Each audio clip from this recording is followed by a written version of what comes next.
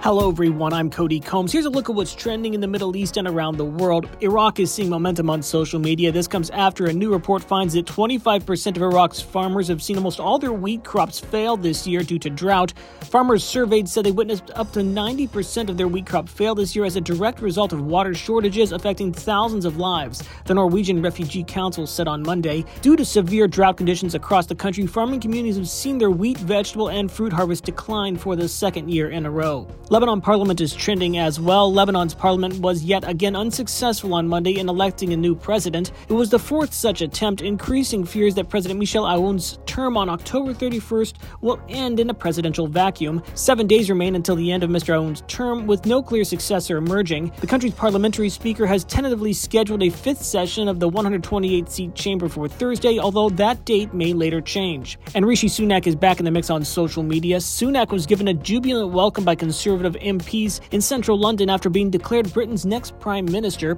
Dozens of Tories greeted the former Chancellor with hugs and pats on the back as they welcomed him to the party's campaign headquarters before his victory speech. The celebratory mood was in stark contrast to the bitter division and chaos which have for weeks engulfed the Conservatives. Also in the world of internet search, with protests continuing in Iran after the death of a woman who died while in custody of the country's morality police, Google says questions about the protests continue to spike around the world. In particular, the questions being asked on the search engine are: what is happening in Iran? What events incited the protest in Iran? And is the United Nations taking action for the country's forced hijab policies?